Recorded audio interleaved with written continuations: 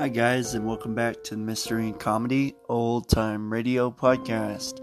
Please welcome to the show this morning to chill our spines for last Tuesday's episode, The Dead Never Die. In this first episode, we find a man who has been wandering on a road for a while and is picked up by a passerby. The driver picks him up and is driving along when the passenger tells the driver that there is going to be a landslide here in about 5 miles. So 5 miles later, the landslide happens. And the driver asks him, "How did you know that was going to happen?" And then he tells that he died over 24 hours ago, and he only has a few hours left before midnight to get a message out to the Attorney General of the United Nations, and it is called "The Man Died Yesterday." And in this second episode, we find a woman who is crying at a gravesite for her husband, when all of a sudden she hears knocking in the coffin and tells the men to pull him up because he is alive. So the man escapes death once, but he has a strange thing to tell one of his friends to put a phone in his coffin, and his wife tells him that that's crazy, but he tells her to wait for a year, and if he doesn't call within a year, he's dead. But towards the end of the episode, we find another man has come back from the dead years later and wants to take the woman with him. And then the phone rings, and it is called "The Line is Dead." And in this next episode, starring Miss Mercedes McCambridge, we find a man who is paranoid by his wife's voice and the screeching, meowing of her cat. And every 2 hours, he picks up the phone and she tells him how many hours he has left to live, until he ends up confessing to killing her to try to make it stop. And it is called Beyond the Grave. And in this final episode, which you may have heard on The Tale of the Sisters, we find two sisters who are in love with the same man. The oldest sister wants him all to herself and to no one else. But the younger sister has become engaged to the man that she has fallen for. So the older sister is wreathed with jealousy and does the unthinkable by killing her own flesh and blood. 40 years later, the sister remembers that day like it was yesterday, and it is called the Bog Oak Necklace. I hope you guys enjoy the Spooktober Part 2 presentation of The Dead Never Die. And if you like the show, please comment and subscribe, guys. And thank you once again for your patience. I really do appreciate it. And always remember, guys, to enjoy the show. Thanks.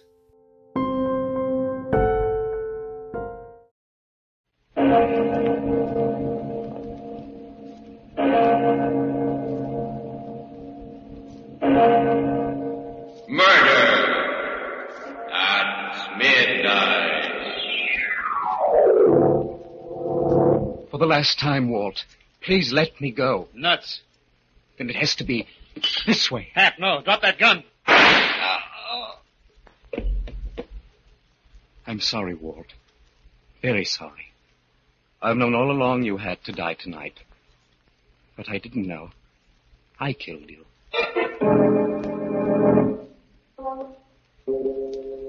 Midnight, the witching hour when the night is darkest, our fears the strongest, and our strength at its lowest ebb. Midnight, when the graves gape open and death strikes. How? You'll learn the answer in just a minute in The Man Who Died Yesterday.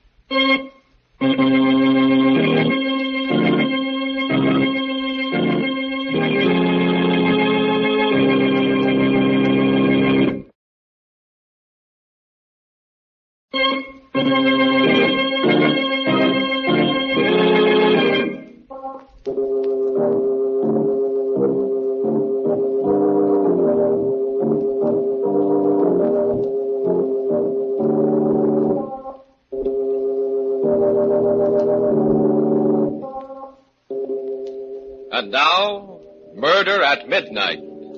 Tales of mystery and terror by radio's masters of the macabre. Our story by William Morwood is The Man Who Died Yesterday.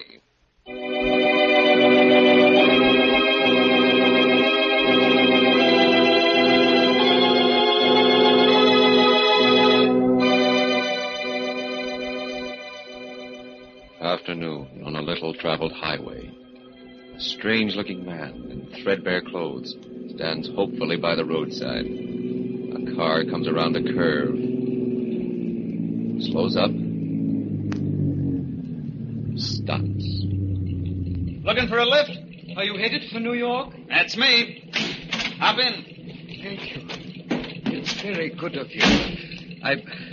I'm in a hurry to reach New York. I haven't much time, you see. Yeah, sure. I picked you right off for a big executive on his way to a board meeting. Oh, nothing like that. It's just that, there's something terribly important I've got to do. A mission. Oh, Salvation Army, huh? No, United Nations. I have to see the Secretary General before midnight tonight. That leaves me only 8 hours. The United... You feeling all right, pal? Yes. I was sick, but I'm feeling fine now. You don't look so good to me. Why does it go? Of course, you could do with a haircut, too. I suppose so. I'm afraid I've been out of touch with civilization a long while.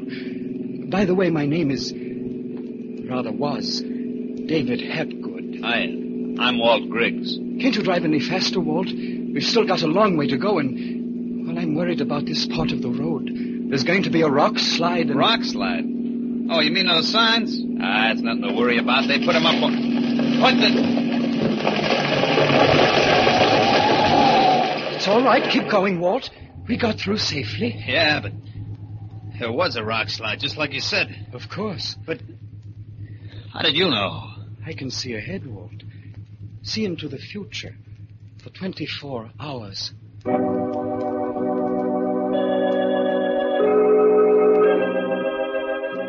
The guy was nuts, of course, but still, what are the odds against calling a long shot like that? 1,000,000 to 1? 1 billion? I gave up trying to figure it. We drove along for about an hour and then stopped for gas. There was this hamburger joint right by. Where are we going, Walt? Grab a bite. Oh, but there isn't time. I've less than 7 hours now, and by midnight I gotta gas up anyway, and I'm hungry. Come on, Hep. Hi, you fellas. Hello, sugar. Sit down, Hep. What'll it be, boys? Hamburger for me, sweetheart, with onions. What's yours, Hep? I'm not hungry. Oh, busy with your speech for the United Nations, huh? Well, I'll just read this racing form while you're thinking. Racing form? Sure, I play the G's all the time. Got some important dough on today's meet. $50 on Alistair to win in the 6th. Alistair. Yep. I'm afraid you'll lose your money, Walt. What? Don't kid me. Alistair's the hot favorite. It's going to be a walkaway. Marble III won that race. Marble? What are you, nuts? He's a rank outsider. 100... What do you mean won the race? It hasn't been run yet. Hasn't it? I didn't know. Look, wait a minute. Sweetheart. Yeah? You think you can get the races on the radio? Oh, sure. It's all tuned in. A lot of our customers like to listen. Walt, we can't waste time like this. Who can think about a horse race? I can. Remember my $50. But... Conclusion of the great race. The crowd is going wild with excitement. They're around the bend now, coming into the straight. Alistair is out in front by 2 lanes. The rest of the horses bunched. Alistair is going strong. Attaboy, where's your marble, Hap? Wait. Entering the last stretch now. It's a walk away for Alistair. Easy. 4 lengths ahead and no challengers. Wait a minute. Alistair stumbles. Can't regain stride. He's down. What? The jockey's thrown clear, but Alistair is... The other horses have gone past. Number 8 is out in front. Number 8. Marble the third. Marble the third. Marble the third. And Marble wins. Rio! Turn that thing That's off. run for the books, folks. The most extraordinary... I'll be... You knew it all the time, Hap. You knew Marble had to win. Of course. Walt, we've got to go. Sure. Sure, Hap. Anything you say. You're the guy I've been waiting for all my life.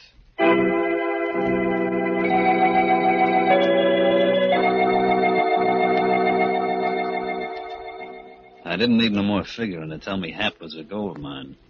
And I had him first before anybody else could get their hooks into him. The only thing that worried me was the way he talked. All this about midnight, not having much time. I had to use him while I had him, even if it meant taking chances. So while we drove, I worked on a plan. Walt, we've left the New York road. The signs are pointing the other way. I know. I'm taking a shortcut through a town called Hasek. Hasek? Yeah. That name mean anything to you, Hap? Hasek? Think hard. Let me see. There's going to be a hold-up there tonight at the factory. 2 men involved. There's still the week's payroll, $10,000. $10,000, huh? They get away with it? There's a chase, but they shake off the police. Great. Couldn't be better. Why? We're the 2 men, Hap. You and me. What? No, Walt, no, I'm not a criminal. And I've something else to do with what little time I have left. You're coming with me, Hap. Maybe this'll convince you. A gun doesn't frighten me. Stop the car and let me out. I've got to get to New York. All right, look, I'll make a deal with you. You come with me on the stick-up, and I'll drive you straight through to New York without stopping. Are you on? But I can't, Walt. My message concerns the whole world. That's the only way you'll get to deliver it. Well, if it is the only way, all right. There's something more I've got to tell you, Walt. What's that? We leave a dead man behind.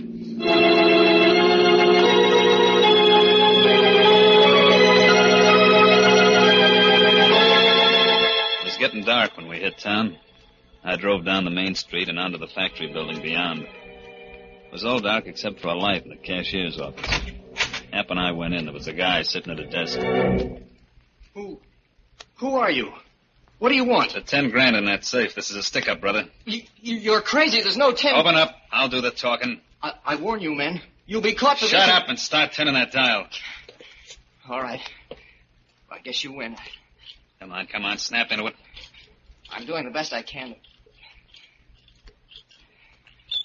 That's it. Now hand out those greenbacks. Come on, get a move on. Watch out, Walt. He's turning in an alarm. Oh, you double-crossing rat. Oh! Take care of you! It's the guy that had to be killed, Hap? Yes. Okay, then step on it. The cops will be swarming around like flies.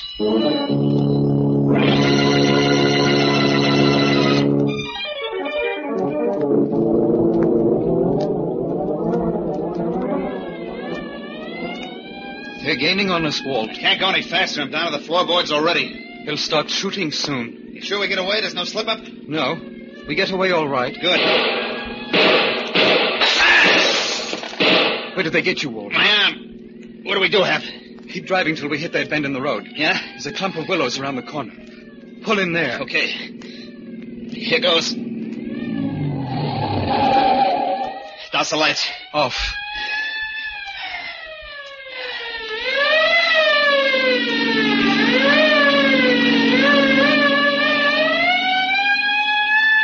chicken hat. Just like you said. Now hurry. Get back to the New York road. I've less than 3 hours left. Okay, but I gotta stop and see a doctor. A doctor? Sure, my arm. Oh, what's the matter, Hap? I'm afraid of that doctor. Something happens there that I don't understand. What is it? I don't know. That's something I should have explained before. I can see into the future for you, Walt, and for everyone else. But not for myself.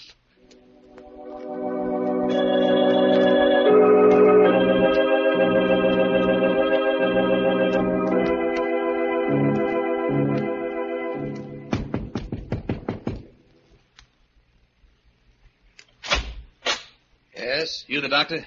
What can I do for you? Oh, my arm. I had a little accident. I was cleaning my gun and it went off. Come into my office. Okay. And this man? He's just a friend of mine. Nothing the matter with him. I don't agree. Looks much sicker than you do. No, doctor, really. Your face, it's the color of... No, I'm all right, believe me. Please hurry with my friend. It'll only take a second. Just get my stethoscope. Look, let's quit kidding around, Doc. I'm the one that... Quiet.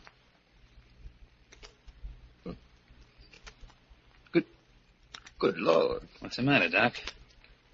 Why are you looking at him like that? But it's impossible, of course, but there's no heartbeat. No. But that's impossible. If your heart wasn't beating, you'd be... Dead? Yes. I've been dead since yesterday, at midnight.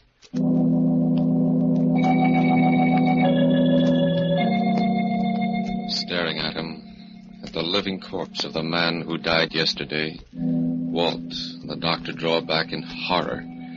Just who is David Hapgood? Perhaps we'll know when the clock strikes 12 for Murder at Midnight.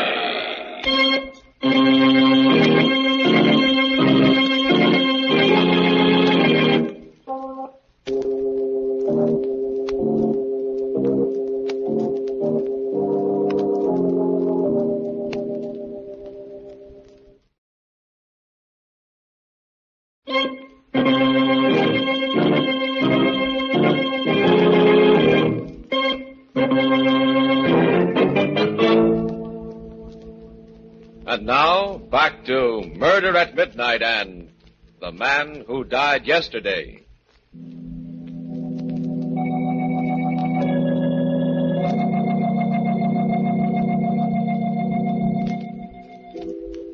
The goose pimples were standing out on me. Here I'd found the guy, been with him for hours through a hold-up in a killing. And now I was hearing from his own lips that he was dead. He gave me the creeps. I wanted to take it in the land, but instead I was froze to the floor. I heard the doc saying... You've been dead since yesterday? Yes, doctor. But that's impossible. There must be some explanation, some obscure heart condition. There is an explanation, but not that kind. You see, I was cheated out of 24 hours at the time of my birth, and I'm just making up for it now. How do you mean?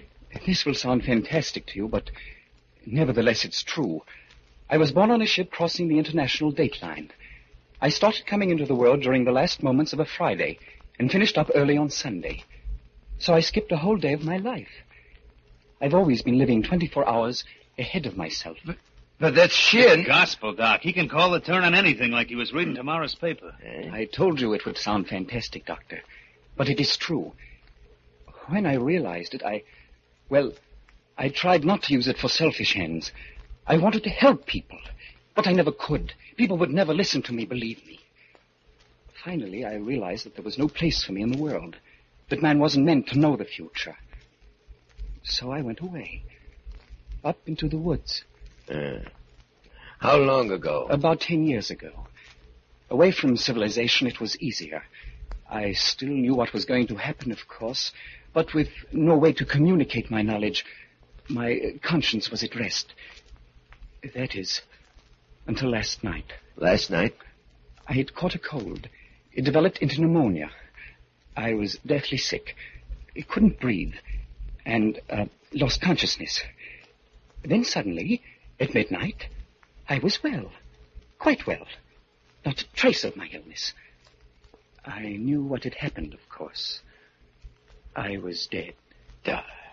But I still had my missing day to live.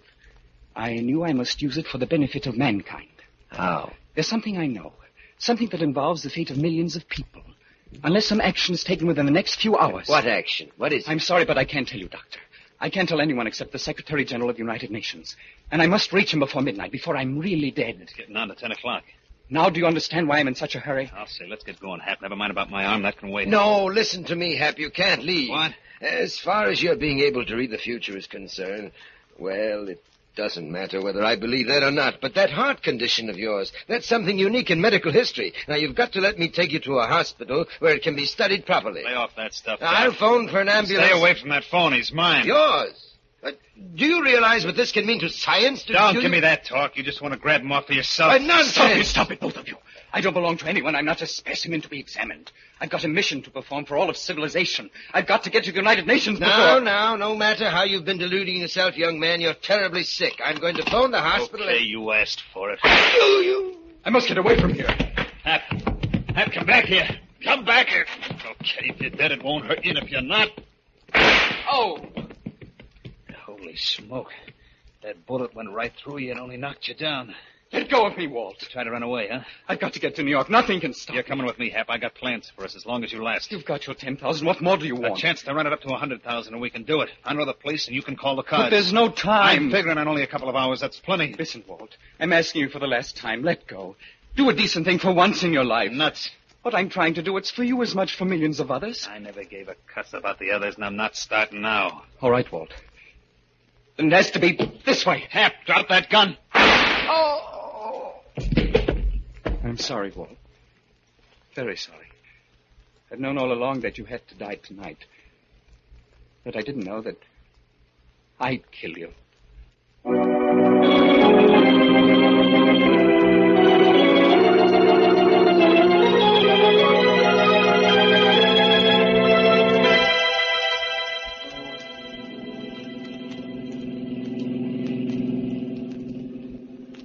Kind of a silent type, ain't you? Sorry? Oh, that's all right. I don't like fellows that gab too much. You know, it was nice of you to pick me up back there on the road. I was lonely. Besides, I needed reassurance. How's that? You see, I've been out of touch with civilization for some time, and the people I've met today weren't inspiring. You're a strange guy, do you know it? Am I? Yeah, I mean, the way you talk and look. You don't look quite real. Oh, now don't get me wrong. I like you a lot. Oh, I'm glad. Well, for instance, we've been driving for nearly an hour now, and you haven't even made a pass at me once. I'm afraid that wouldn't do either of us much good. Yeah, but just the same, a girl appreciates a little thing like that. Incidental, what's your name? You can call me Hap. Hi, Hap. I'm Hazel. How do you do? Well, I guess I ought to tell you something about myself. Well, I know a little already. Huh? You're going to New York to find your fiancé, aren't you? Yeah, a guy called...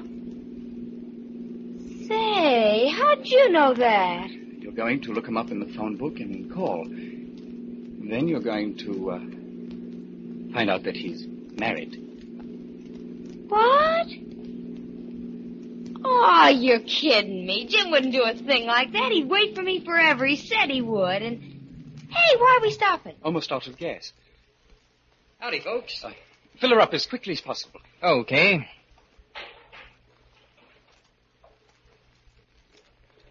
How far to New York from here? Well, you ought to be at George Washington Bridge in about 10 minutes. Fine. You folks hear about all the excitement on the highway? No, what happened? Well, the cops are looking for a crazy killer. Murdered 3 people. One was a stick-up. The other 2 was a doctor and his own sidekick. Oh, what's he look like? Well, according to the radio, he's got a chalk white face, a mop of hair that looks like it hasn't been cut in weeks, no hat, and... What's the matter, Bud? What are you staring at? Your friend, I gotta get something out of the office. I'll be back in a minute. He's going to phone the police. This is your chance to get out, Hazel. Oh, no, I'm staying with you, Hap. Now, you better get moving and keep moving.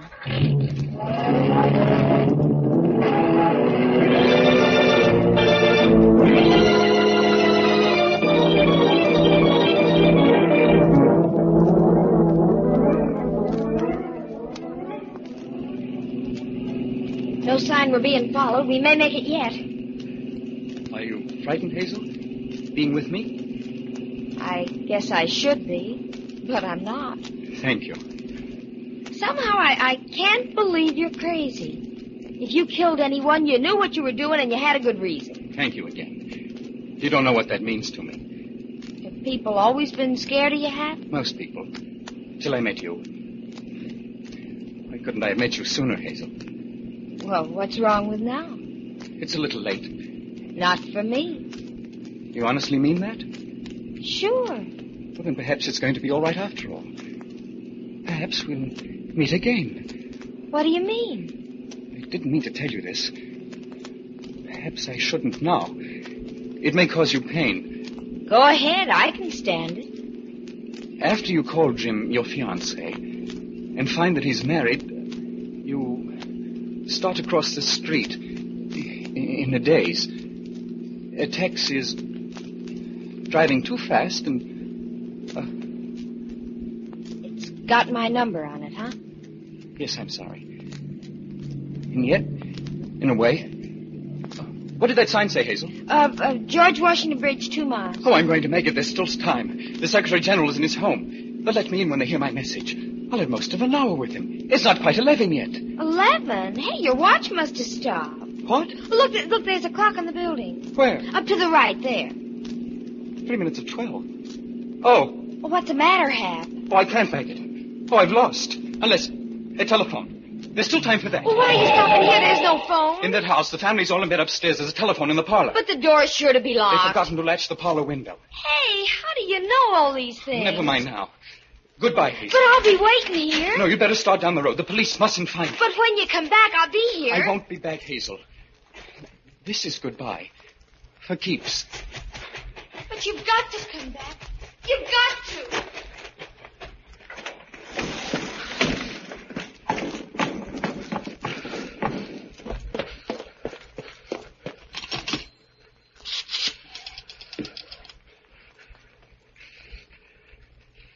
Operator, get me the Secretary General of the United Nations at his home. Hurry, please. It's urgent. Hello? The Secretary General, please. It's terribly important. No, I've got to speak to him personally. Midnight. Hello? Will you get him for me? There's no time left and... Never mind. I'll tell you. It's about...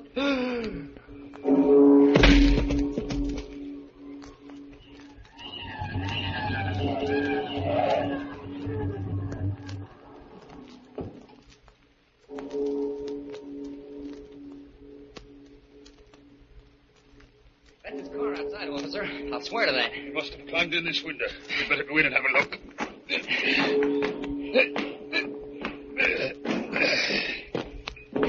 There was a girl with him when he left my gas station. She ought to be around. Where's the light? Here. There he is, on the floor. And he looks... He's dead, all right. No wonder. Look at that hole in his chest. Wait a minute. There's something funny here. That wound never bled. Huh? And the only way that could happen is if he was dead before the bullet hit him.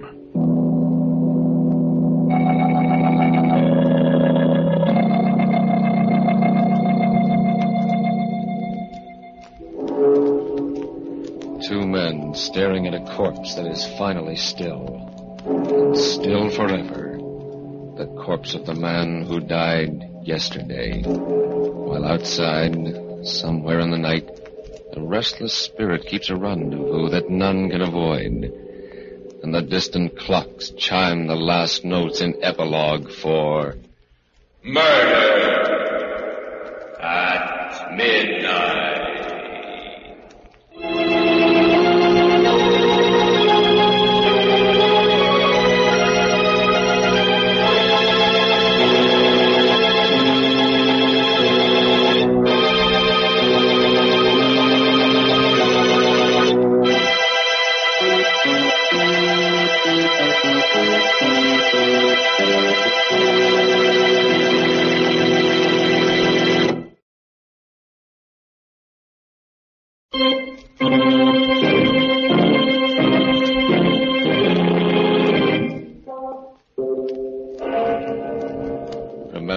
be with us again when death brings time to a full stop and the clocks strike 12 for Murder at Midnight. The part of David Hapgood was played by Stuart Brody. Vandell Kramer was Walt. With music by Charles Paul, Murder at Midnight was directed by Anton M. Leader.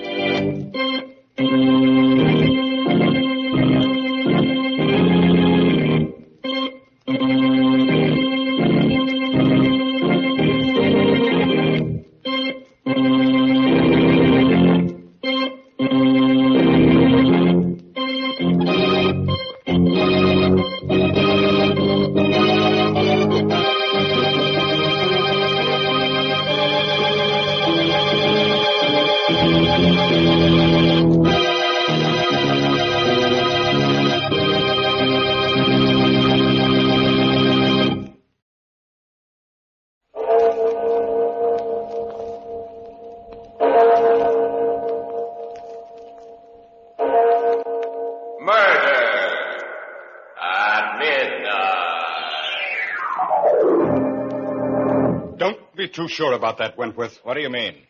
Don't forget that skeleton there. He was once a man, too. Until he was trapped in here or murdered. What of it? Oh, nothing. Nothing except this.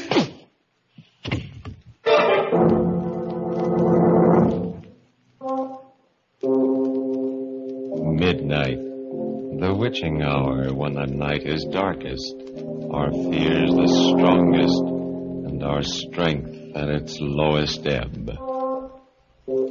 Midnight, when the graves gape open and death strikes. How? You'll learn the answer in just a minute in The Line is Dead.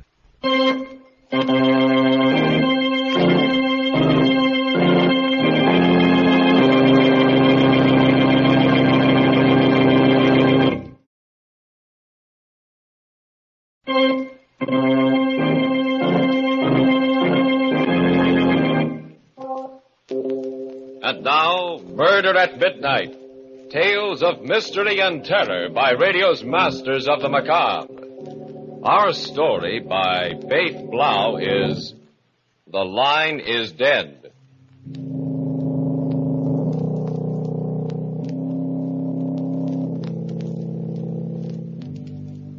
The gash in the green lawn of Brookside Memorial Park awaits the body of Albert Lockridge, scientist and explorer. There are few who have followed him to his last resting place, for Albert Lockridge was not one who was prodigal with his affection. And so beside the yawning grave stands his wife, Lenore. Albert. Finishing the short service, the minister says, "And so, unto dust, you are now committed." You may lower the casket. Strong hands grasp the straps attached to the coffin. The pulleys sing their discordant dirge, a strange melody heard over the soft weeping of Lenore Lockridge. Suddenly... Listen, knocking at the coffin. Albert, we hear you. We know you're alive. Raise the casket. Raise the casket. Yes, sir.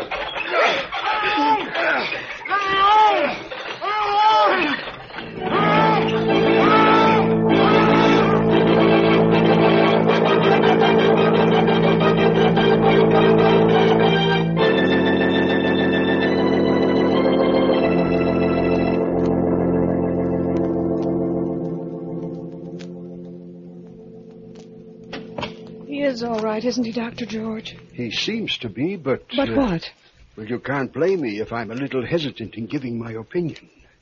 You mean you're not sure that he will? Yes. Oh. After all, Mrs. Lockridge, my position is a little awkward. I signed the death certificate feeling certain that your husband was dead. And now I'm naturally reluctant to predict just what course his convalescence will take. I think I understand. The only thing that really matters is that my husband's lying in his bed at home and not in the cold, black earth of Brookside. Isn't that true? Yeah, you're a very sensible woman. Albert will get better. Probably. But we'll have to watch his heart. His heart? These strange spells when his heart seems to stop, when I thought it had stopped. Each attack is an added strain. But the strain of regaining consciousness in the coffin, he withstood that when even a healthy person might not have. Oh, he's a hard person to kill. Oh, thank goodness for that. Well, this time it was a pretty close call. If he'd come to even 10 minutes later, Mrs. Lockridge, no one would have ever known.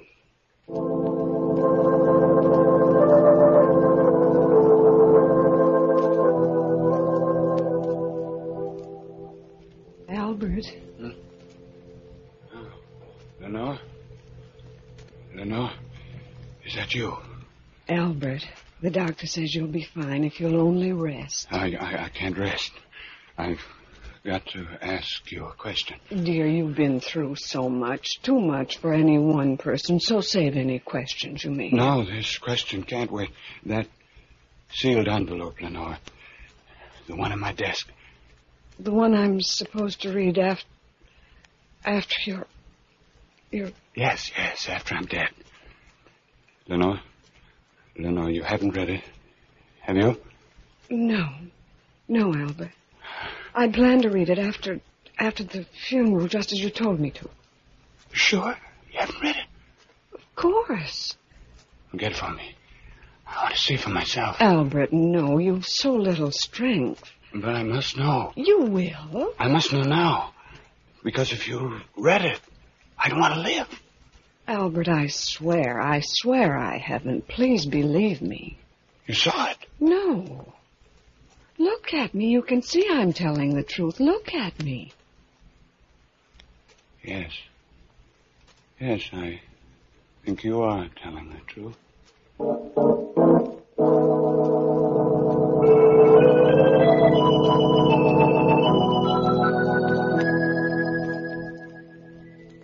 Mr. Lockridge, another few days, and we'll have you out of that wheelchair. Sometimes I wonder why you go to all this trouble with me, Doctor. It's my job. Yes, but there's so many people who really enjoy life and yet die.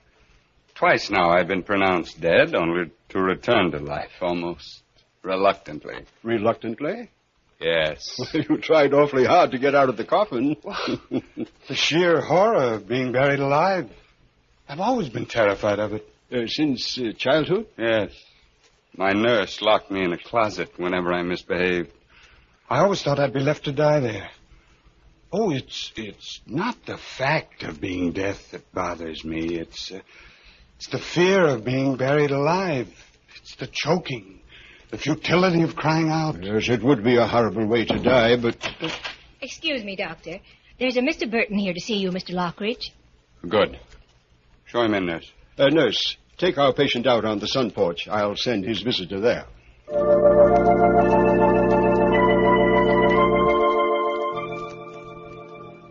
Mr. Lockridge? Sit down, Mr. Burton. Thank you. Nurse, if you don't mind. Not at all. If you need me, just call. Now, Mr. Burton, as I understand your business... I'm a telephone engineer, specializing in special types of telephone systems. Yes. Perhaps you've read about me in the paper. Yeah, sure I have. You're the guy who came back from the grave. Yes, I'm the guy who came back from the grave. And it strikes me, Mr. Burton, that an occasion might again arise when I might want to do the same thing. That's why I called you. Come again? Sometime a doctor again may pronounce me dead. Perhaps I will be, perhaps I won't. And if I'm not, I'd like to feel that I could call for help. I don't get it. Mr. Burton, in case it should happen again, I'd like you to install a private telephone from this house to my grave.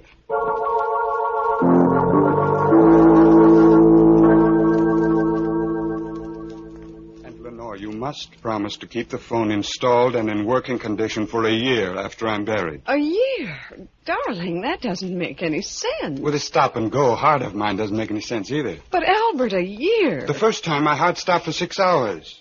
The next time, nearly 2 days. Who can tell? Well, a week, a month, perhaps. I think I'm asking very little. Well, then think of me, darling. Think of waiting day in and day out for the ring of that telephone. Think of the jumping at every stray bell, at every noise. Darling, you're condemning me to a slow death, like being in a grave above ground. I still think my request is a modest one, and the least that a wife who loved her husband would do for him. Albert, don't start that again. After all, I shall be in my grave. Perhaps I shall be waiting, too, waiting for help that will never come. Will you please stop this morbid talk? Nothing else seems to be on your mind lately. Besides, it's terribly late, almost midnight. When death comes to a man slowly, he gets time to think about it. Too much time. Stop it, please. It seems to me that you are only too anxious to get rid of me. Albert, how can you even think such a thing after... I've been a good wife, haven't I? Yes, but you might have made Oliver Wentworth an even better one. Albert, please don't bring that up again. What would have happened if Oliver had come back from that expedition with me? I don't know. You would have married him, wouldn't you? Perhaps. I don't know. No. How can you say that? You were engaged to him, weren't you? An engagement doesn't always mean marriage. You did intend to marry him, didn't you? Of course I did. What of it? You know I intended to. And you only changed your mind because he was killed. That's why you turned towards me. Well... I was nothing in your life. You were very sweet to me, Albert, then. I could see that you loved me in your peculiar way. I appreciated everything you did for me. Appreciate? Oh, Albert, why dig looking for a sore spot? It's not fair to me or to you. I was nothing in your life, was I? As long as Oliver was alive. What are you trying to prove? All the time we've spent together, I've played second fiddle to Oliver Wentworth. Look, Albert Lockridge, when we married, I said I'd put all thoughts of Oliver out of my mind. Well, I've done it. At least? At least what? You mean you've tried, but you couldn't. Oh. I knew it. You've never loved me. He's always been in your heart. What are you talking about? You just said it. If I had died, you would never have given me another thought. But all the time, here, in my own house, he's been living his own memory, haunting you, haunting us. I can't go on like this. It just can't go on. I've struggled with him long enough. He's got to go. No matter what I have to do to crush his memory, I've got to kill it. Albert. Lenore? What is it? Lenore, help me. There's a chair in my heart. I've got you. Now, slowly. Slowly? I don't think I can make it. Of course you can. Of course you can. You've got to. No, but I can't.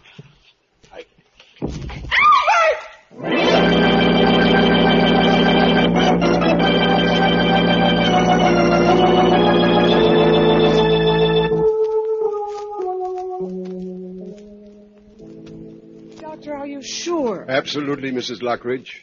And this time the two heart specialists agree with me. But, Doctor, in view of what happened before... We've tried to take that into consideration. But even so... Well, can't you postpone signing the certificate? I'm sorry, Mrs. Lockridge. My colleagues and I all agree that your husband is dead. There can be no delay. Very well, Doctor. Thank you for everything. Goodbye, Mrs. Lockridge. Goodbye, Doctor.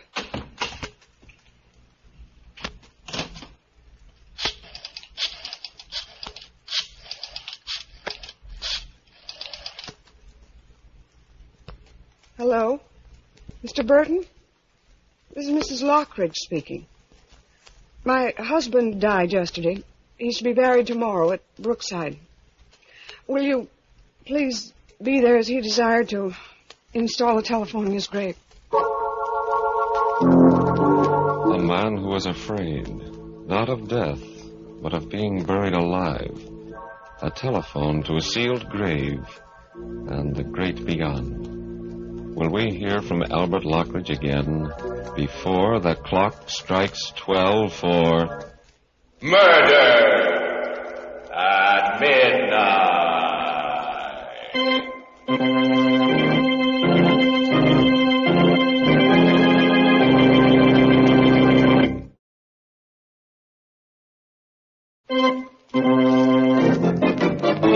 And now, back to Murder at Midnight and The Line is Dead. One minute. Oh, Dr. George. Good evening, Mrs. Lockridge. It's awfully nice of you to call. I was worried about you. Oh, I'm all right. I'm fine. I couldn't come to the funeral. I tried to phone you, but... The phone's disconnected. So they said. And so I came over.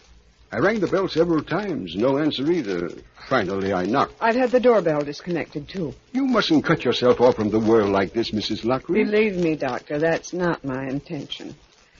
As long as I stand guard at this telephone, I want to be sure that the only bell that ever rings in this house is the one that tells me that Albert's not dead, that he's still alive there in his coffin, that he needs help. You're really going through with this? He asked me to. It doesn't seem too much. Oh, you're only deluding yourself, Mrs. Lockridge, believe me. Waiting this way is only a perverse and completely futile sort of mourning. I know you can't understand. I can't.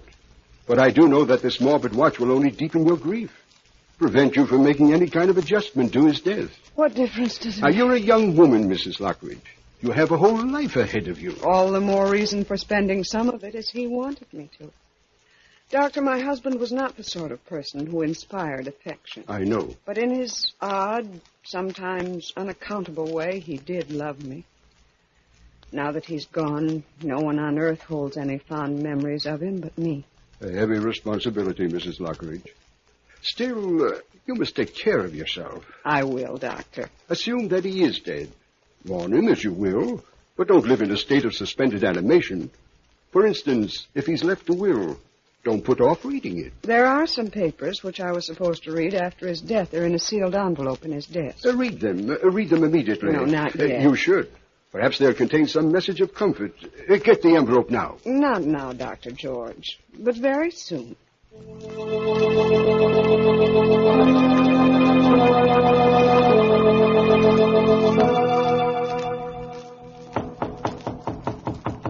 Just a moment. Yes? Oh. Lenore. Oh, no. No, it can't. It is. I know I shouldn't have come just like this without warning. But I've always thought... That I was dead? Yes, I know. That's what Albert told me, and you never came back. No. Why? It's a long story, Lenore. A story you ought to hear. You know that Albert died yesterday? I know.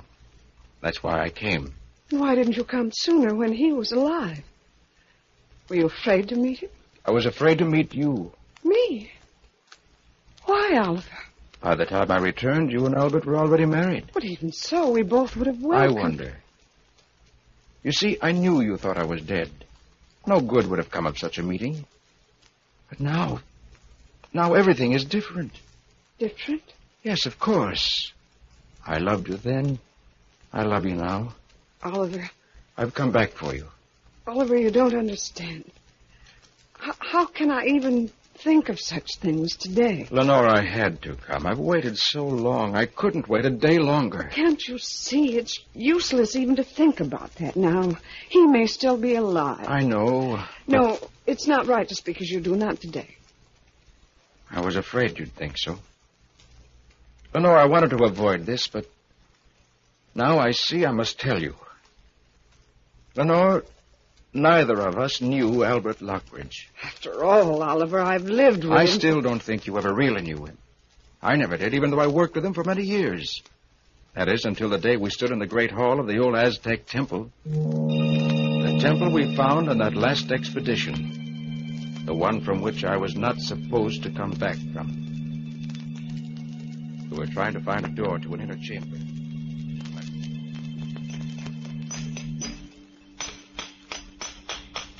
There must be an opening here somewhere, Wentworth. In every Aztec temple ever found, there was always a room near the altar used to keep ceremonial objects. I know. Now, wait a minute. Sounds like a little hollow here. Now, what about that slab on the floor? What about it? I think that it might... Certainly sounds different. If I were an Aztec priest and I stepped on it like this...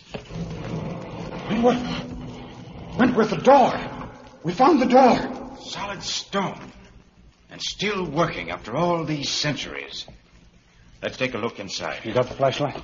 Yes, take the hammer. Right. Uh-oh. It's not very pretty. It is a human skeleton, isn't it? Yeah. Probably trapped in here and left to die. Ugly death. Look, Lockridge. Those dishes. Swing the flashlight over. Gold. Solid gold. There are more over here. Look, stacks of them. Fortune. We found the treasure. Now, wait a minute, Lockridge. Let's get this straight. In the first place, I don't think we'd be let out of the country with these gold plates. Oh, but we can melt them down and smuggle them out. Melt them down?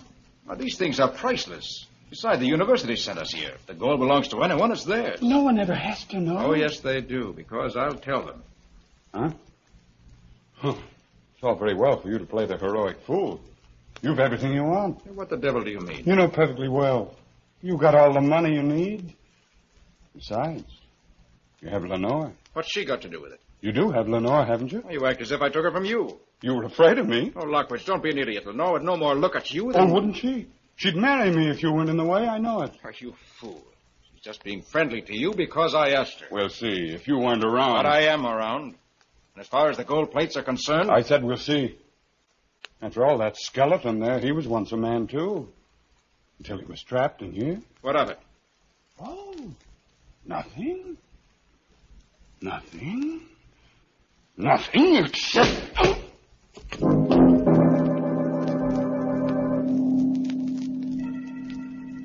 I came to, I was there in the dark.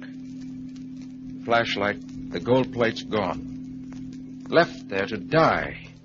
Trapped behind a stone door. Oh, no, Oliver, no. When Albert Lockridge closed that door, in his heart, in his twisted brain, there was only one intention. Murder. But how did you get out? By luck more than anything else. I had the hammer and I knew where the stone latch was. I started chipping away at it. To this day, I don't know how long it took me, but when I finally got out, I was a sick man. Exhausted. And by the time I was well enough to travel, come home here, you were already married. And he told me that you'd been killed by natives. Of course, that was a lie, but... Oliver, I still can't believe that your story is completely true either. But why? A man who's been the victim of an attempted murder would see that the murderer was punished. You didn't even try to. Well, Lenore, how could I? He was your husband. Well, why should that? Could I brand you as the wife of a murderer?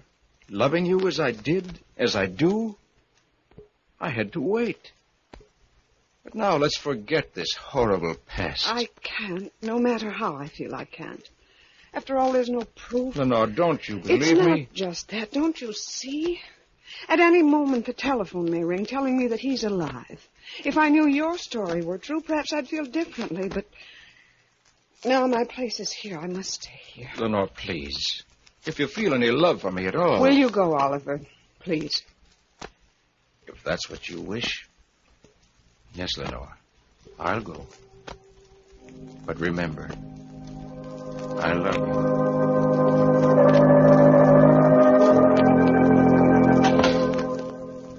I don't know why it should matter now, but I still hope you told the truth, Oliver, for then. The papers in the sealed envelope. I promised Dr. George I'd read them.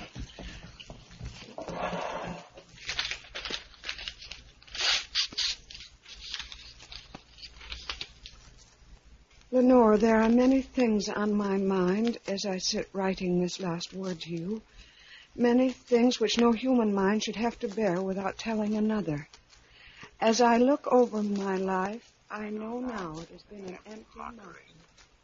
I've never had a straightforward human emotion and acted on it.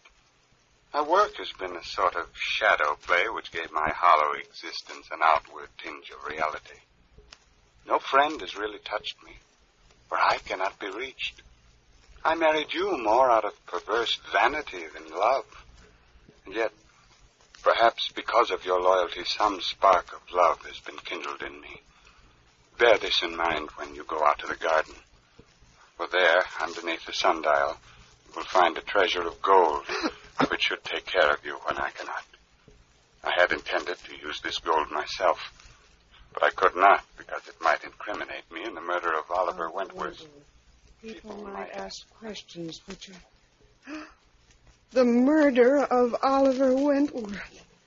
Then his story was true.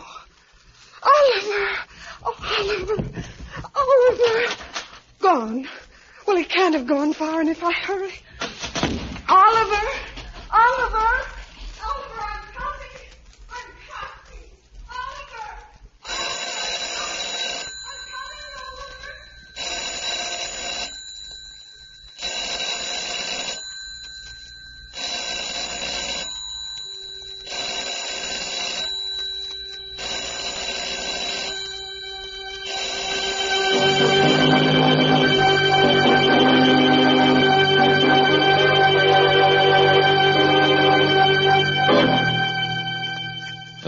telephone ringing in an empty house. A man who is not dead, lying in his coffin, fighting for breath and waiting for an answer that will not come. A fitting payment for murder at midnight.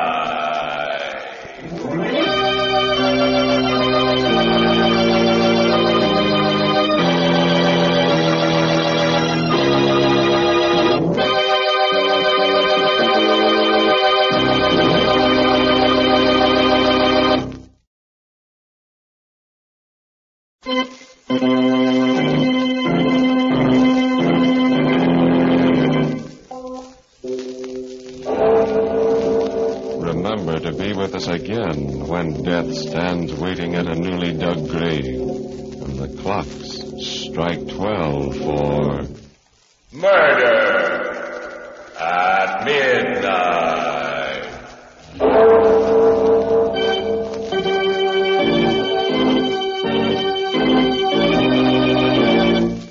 The parts of Mr. and Mrs. Albert Lockridge were played by Mr. and Mrs. Raymond Edward Johnson, with music by Charles Paul. Murder at Midnight was directed by Anton M. Leader.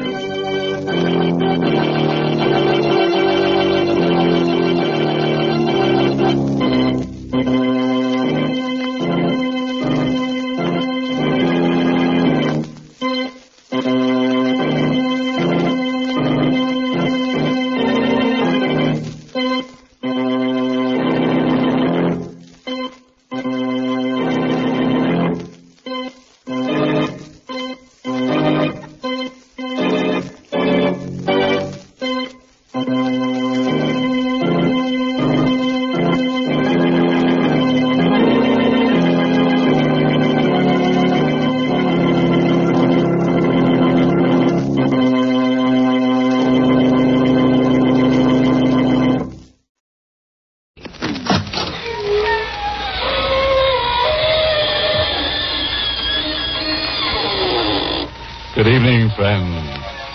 This is your host to welcome you again through the creaking door into the inner sanctum. Come in. I'm enjoying some winter sports with a couple of cold-blooded skates. Personally, I don't mind the low temperature anymore. That's because I wear a snowfall storm coat. Keeps the cold spirits out. Yes, now I'm just a werewolf in a sheepskin-lined shroud. Oh, him? Now, that's our photographer, Artie. Yes, he just passed out while taking a picture from overexposure.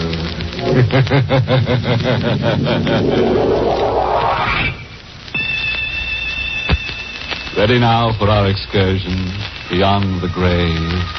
Let me warn you, we're a bit crowded. You may not be able to get a round-trip ticket.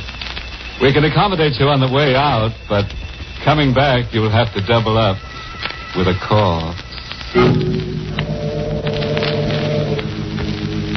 The fog rolls in from the sea and begins to blanket the long, narrow island, which is joined to the Florida mainland by a bridge. In the lone house on the island, two men stand at the window, watching the mist develop into a thick gauze, obscuring the lights on the mainland. Listen, the fog is getting worse. Look out there. It's covering everything like a disgusting, evil monster. It'll lift by morning. Morning. I may not be here by morning. What the devil do you mean by that? I mean, I may not be alive. What are you talking? Unless you help me. I asked you out here tonight because I was afraid to be alone. But you said before that your sister-in-law, Carol, and her husband, what's his name, Everett, would be here. Yes, Vincent, but you're my friend. You're my closest friend. For the past week, I had a feeling that death was coming here to the island. And then when the fog began to roll in from the sea, I knew it would be tonight. Arthur, you're not making sense. You've got nothing to worry about. Except for being a little nervous, you're perfectly healthy. You don't understand, Vincent. Valerie's come back. Valerie? Yes, she's here on the island. For heaven's sake, Arthur, get hold of yourself. She's here, out there, someplace in that fog. That's impossible, and you know it. It's been 6 months since your wife Valerie drowned. They never found her body. It was never washed up on shore. The drowned body isn't always found. She never went out on that boat. Of course she did. It was all settled at the coroner's inquest. No, there were some things that were never settled. What do you mean by that? You know Valerie. You know how strange and moody she was. Well, a great many people are moody. No, not like Valerie was. She would prowl this island at night with that cat of hers always following. Everywhere she went, that cat would be with her. And on foggy nights, they'd be gone for hours. Well, that still doesn't prove that Valerie wasn't on that boat. Of course it does. Don't you understand? Cats hate water. I begged her many times to go out fishing with me. She'd never step foot in a boat. Look, this is all just your imagination working overtime. Oh, Vincent, she's come back to kill me. She hated me. From the day we were married, she hated me. On her wedding night, she flew into a rage. She scratched me. Her hand was like a claw, like a cat's claw. And now she's come back to kill me. You better stop talking that kind of... The cat disappeared the night Valerie did. Well, of course it did. It drowned with her. No. The cat's come back to the island. I heard it at night. What you heard was probably a stray cat that wandered onto the island across the bridge. Now, I'll get it. Hello. Arthur Cameron. Yes, who's this? Listen. You have 6 hours to live, Arthur. Just 6 more hours. It was Valerie. She spoke to me. What are you talking about? And the cat was with her. She said I had 6 hours to live. 6 hours? Here, let me have that phone. It's no use. She's hung up. Well, maybe we can trace the call. Hello? Hello, operator. Operator. You're going to kill me. You've got to help. Now, just take it easy, Arthur. I'll get the police in a minute. Hello, operator.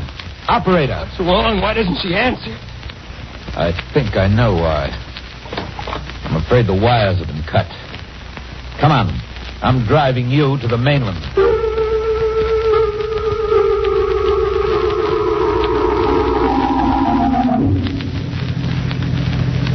Can't you drive faster? With the fog as thick as it is, Arthur, I'm going faster than I should. But you've got to get me off the island. The bridge is just ahead. We'll be on the mainland in a few minutes. Say, I just remembered something. What? You said that Valerie's sister Carol and her husband Everett would be out here to visit you tonight. Yes, but we can't wait for them. What time did they say they'd be here? 8:30. Well, it's past that now. They should drive along this road any moment. Maybe we'll meet them and then we'll... Why did you stop? We can't stay here. The bridge. If I hadn't stopped quickly enough, we'd both have been killed. This end of the bridge has been washed out.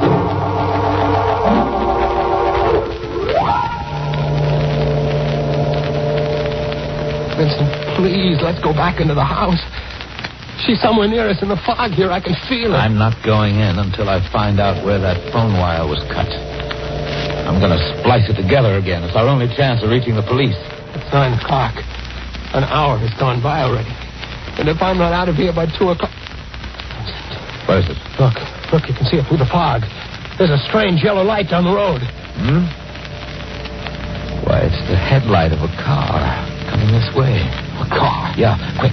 Behind the house here and stay out of sight. It's turning into the driveway. How could a car have come onto the island with that bridge washed out? Be quiet. Somebody's getting out.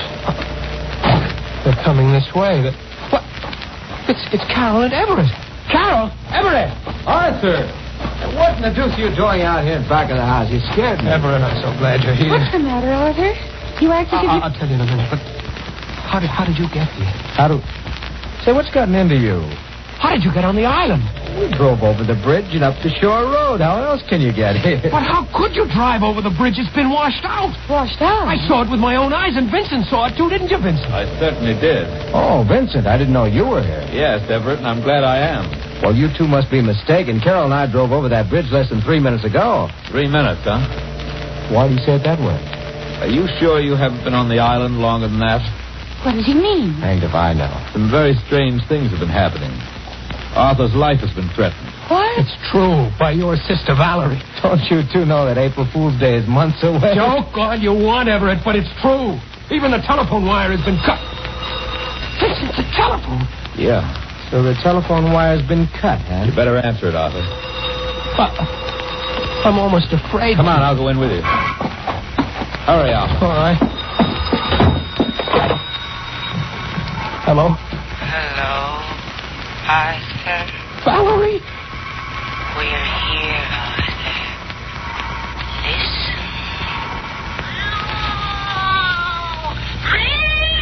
9 o'clock, Arthur. You have 5 more hours to live.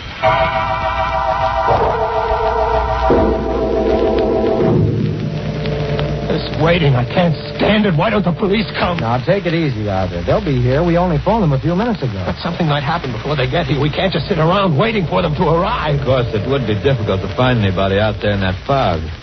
But we could look around until the police got here. No, I'm not going out there. She's waiting for me. Arthur, please try to understand. It couldn't be Valerie. You don't know any of you.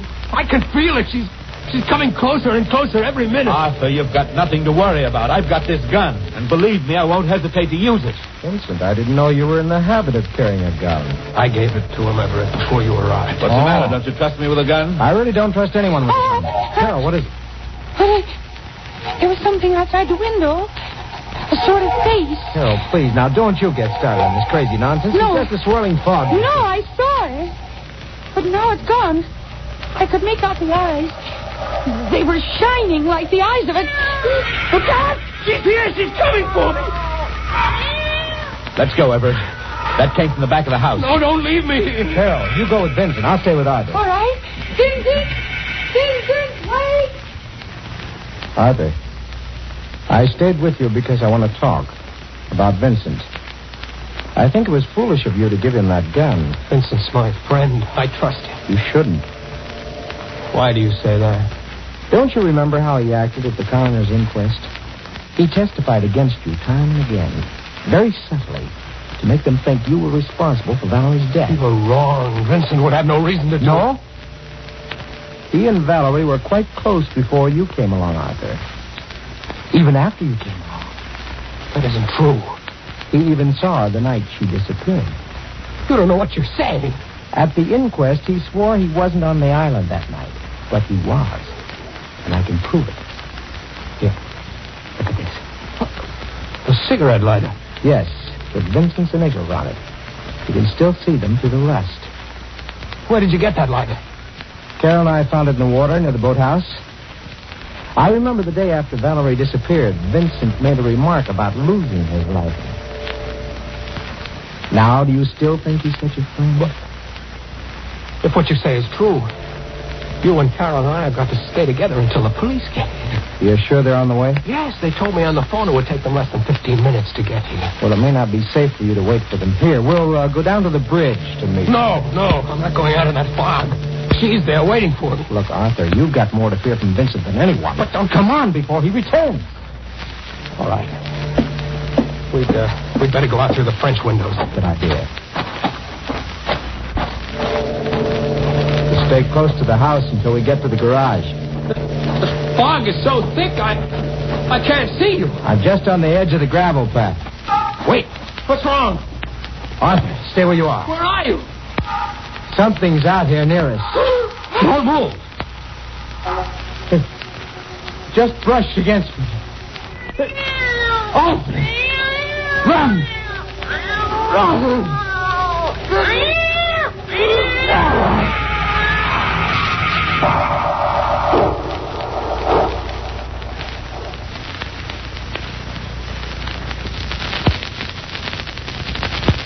Here, kitty, kitty, kitty.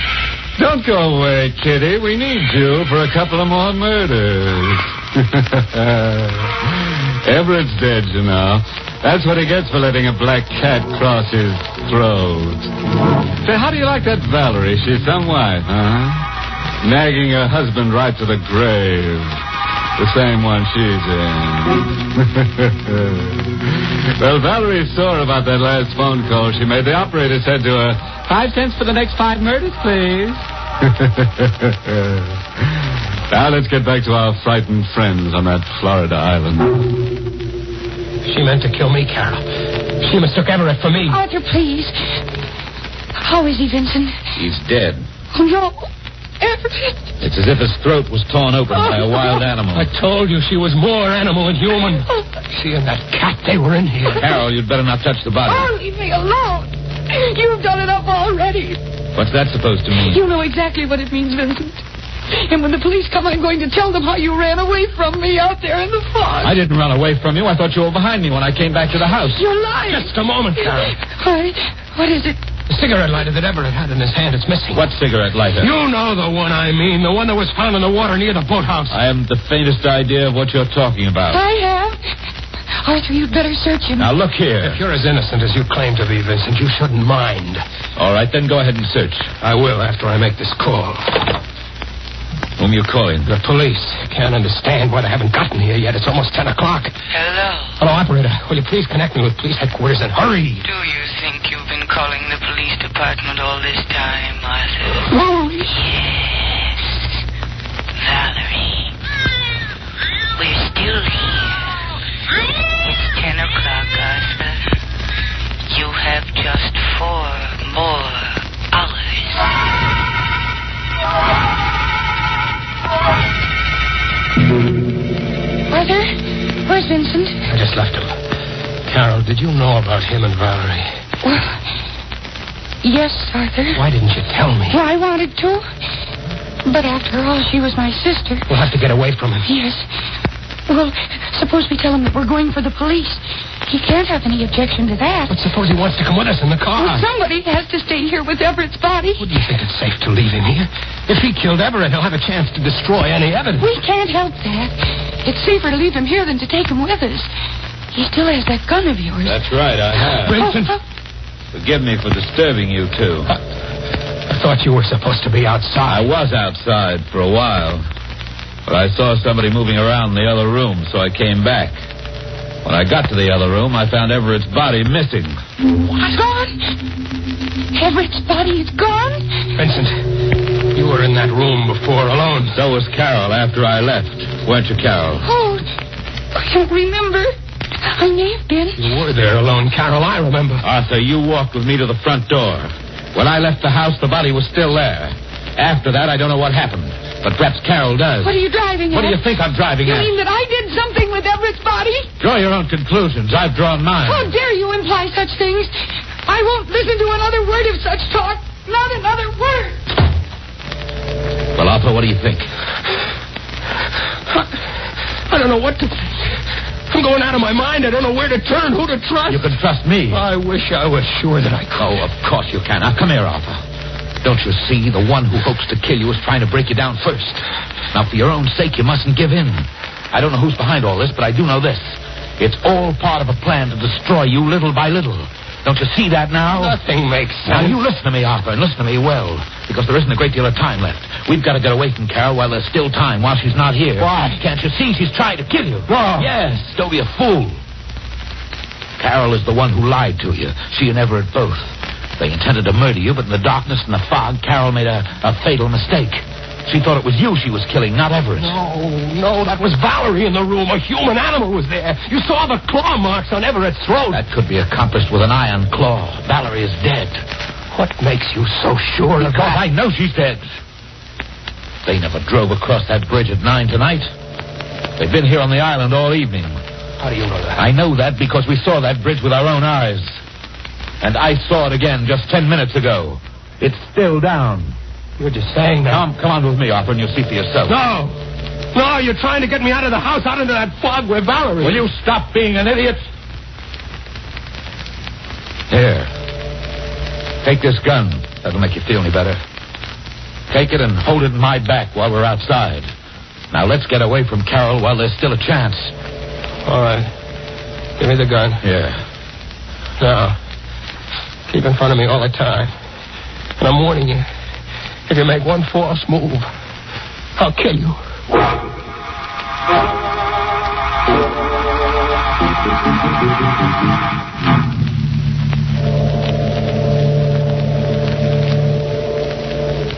You see? Carol and Everett were lying to us. The bridge is still down. You're right, Vincent. They couldn't have come across that bridge. Of course not. The only trouble is we can't get back over it now either. But we've got to get off this island Wait somehow. a minute. I should have thought of it before. Your boat. I sold the motorboat after the accident. Well, what about a rowboat? There's still one of those down at the boathouse at the other end of the island. Good. Then we can row over to the mainland. Yes, of course. Come on. Wait a minute. Where are you going? Back to the house for the car. Don't be ridiculous. We can't go back there now. We gotta walk. All right, along the beach here.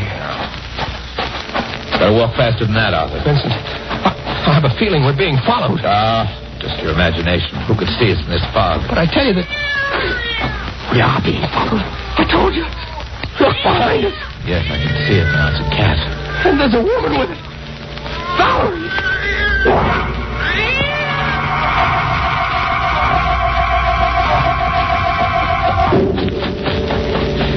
We've lost them, Arthur. They can't be far behind. Doesn't make any difference now. There's the boathouse just ahead. The boat!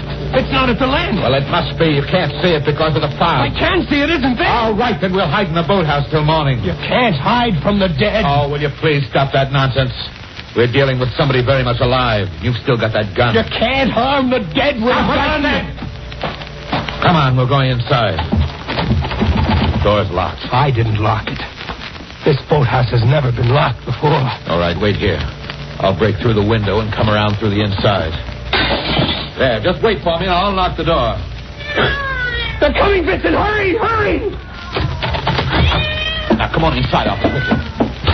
Better lock the door. Yes. Arthur, we're in luck. There's a phone here. Oh, that's right. I forgot. Maybe it hasn't been disconnected like the other one. I'll try it. Hello. Hello, operator. Hello, Arthur. It's 11 o'clock, Arthur. Just 3 more hours.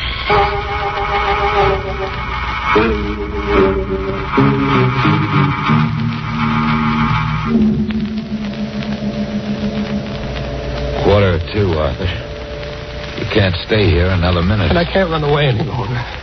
Where would I go? Where would I hide? If she's going to kill me, let her come and do it. You've still got 15 minutes. Oh, my time's run out now. Well, I wanted to help you save yourself, but you wouldn't let me. I'm not going to stay here another second. Vincent! This is your last chance. Do you want to make a run for it with me? I told you it was no use. All right, then there's nothing more I can do. Goodbye.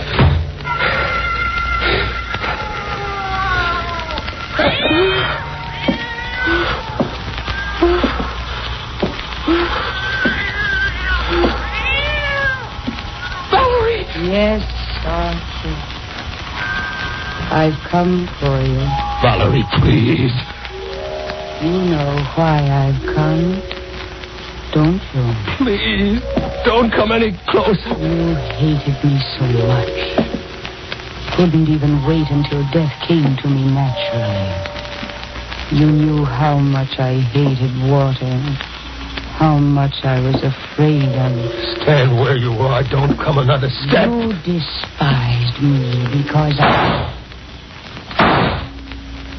your bullets can't harm me. There's no way you can harm me anymore because I am dead. But I can harm you. Valerie, forgive me. Valerie, please forgive me. I was sorry as soon as I threw you off the boat, but it was too late. I dived into the water to find you, but I couldn't. I tried until my lungs almost burst. Please, please forgive me. Why didn't you tell the police? I wanted to live. But now it doesn't make any difference. You're wrong about that, Arthur. Vincent! It makes a big difference to us. What are you doing back here? I was listening outside to your confession.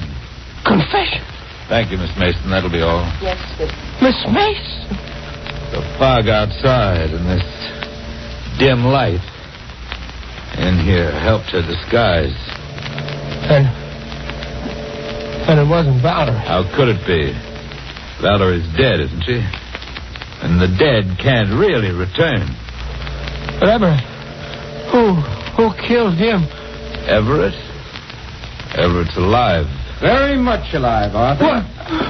It wasn't hard for me to pretend being dead with Vincent and Carol keeping you away from my body. And you, all of you worked in on this together. Yes. The police couldn't help us because Valerie's body was never found. But we knew you had killed her. We just had to wait for the chance to prove it. And now you have my confession. Come on, Arthur. Wait a minute, Everett. Hello? Hello, Bennett. It's all over. Yeah. You can hook up the wires again. And Bennett, you'd better get to work on that bridge right away. We're making a trip to the mainland.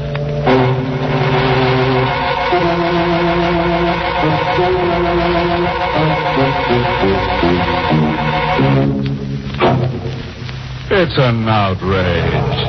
All those juicy chances for murder and not one drop of blood spilled. Well, I guess that's the way it is some nights.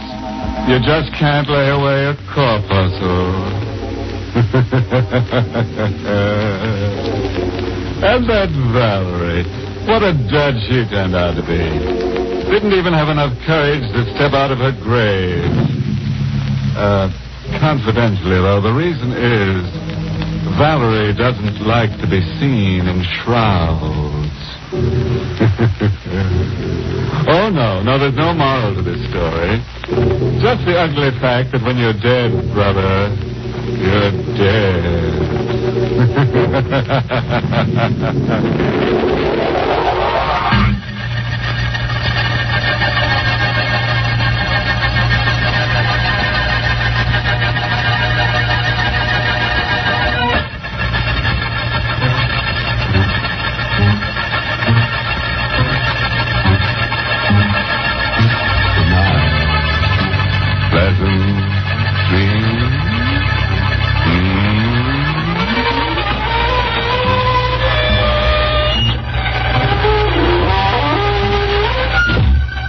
Sanctum was heard in the United States over CBS, the Columbia Broadcasting System, and has been rebroadcast for servicemen and women overseas. This is the United States Armed Forces Radio Service, the voice of information and education.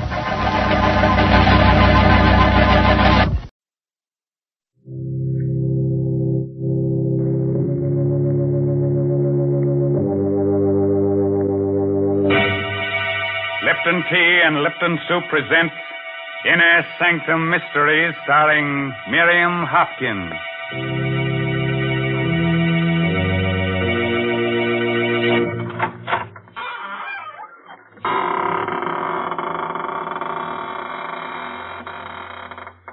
Good evening, friends of the Inner Sanctum. This is your host, Raymond, ready as always to provide you with your weekly ration of screams, gurgles, and blood.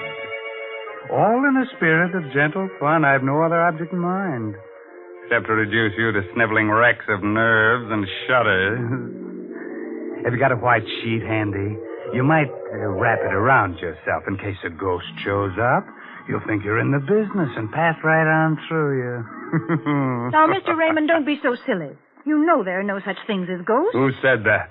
Oh, hello, Mary Bennett. So you don't believe in ghosts, huh? And, what's that standing behind you, huh? Oh, you shouldn't have done that, frightening me that way. Shame on you. Oh, I'm sorry, Mary. Can I make amends? Well, you might tell the folks how much you enjoy Lipton tea. Oh, gladly. Friends, just the other day, a ghost and I were having a conversation about Lipton tea. Now, here. Enough of that. Nobody is interested in what you and the ghost said about Lipton tea. Oh. No. Let's talk about real people and the solid pleasure they get from Lipton. They drink it at meal times. They serve it when friends drop in for a visit. And, of course, they often brew themselves a cup of Lipton's during the day, just because it's so nice to relax and enjoy that famous brisk flavor. Oh, by the way, that word brisk, B-R-I-S-K, is one that tea experts use. Brisk means that Lipton's always tastes tangy and bracing. It's never flat or wishy-washy. Yes, you just don't know how good tea can be until you know how good Lipton's is. Okay, Mary, suppose you go fry me a cup of tea. But keep the kitchen door open because you're about to hear the story of the Bog Oak Necklace. It's an original radio play by David Driscoll. And our heroine tonight is that beautiful star of stage and screen, Miss Miriam Hopkins, who'll play the role of Emily. Now, be calm. There's nobody standing behind you. At least nobody you can see. At the edge of a lake, in a small New England town, two men are busy digging an excavation.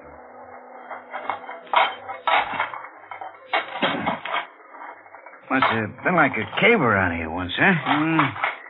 Yeah, old Miss Bristow used to own this property before she sold it to this here city man who's building. Used to be a fine apple orchard right up there. And was all fine trees once. Well, let's dig. That's what we're getting paid for. What's the matter with you, Paulie?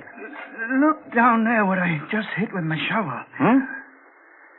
Oh, bone. Oh, some cow, I expect. Cow? That ain't no cow bone, Jerry. Hey, Paulie. Huh? Look at this with the bone. Yeah, I see it. And you call that a cow bone now? No, I don't. This here must have been a graveyard once. This here was never no graveyard. The river used to come right up to here almost before the big flood. Before they built the dam. Hey, what are you doing?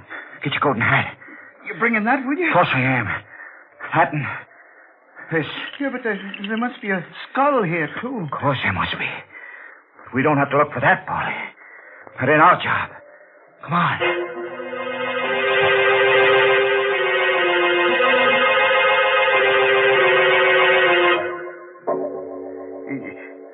Jerry and me was digging away there, Mr. Warren, down towards the river. And all of a sudden, Jerry kind of yelled. And when I asked him what's the matter, he shows me this leg bone. So I looks and there's the skeleton right at his feet. I see. So I figure you being the county attorney here, you're the man who ought to know first. Yes. Now, this place by the river that you're talking about, it's the land that city man bought to build a home on? Yeah, that's right. He bought it from old Miss Emily Bristow. And then we found this, too.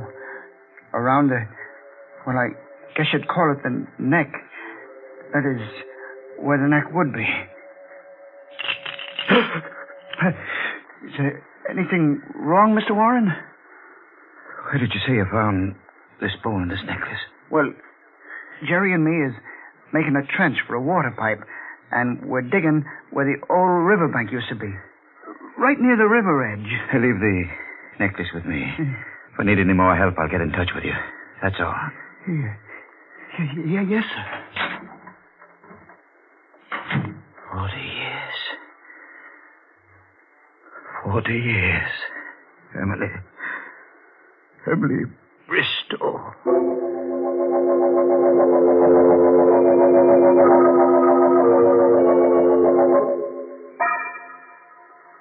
What do you want with me after 40 years, Andrew? Look, Emily. Well, these are old woman's eyes. Look closer. Take that away. Take it away. The bark oak necklace, Emily. Do you remember?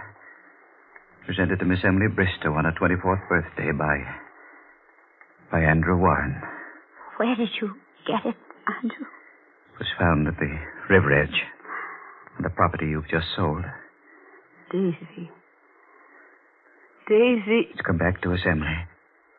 After all these years. It's come back to us. The bark oak necklace. The necklace that meant the death of your sister, Daisy.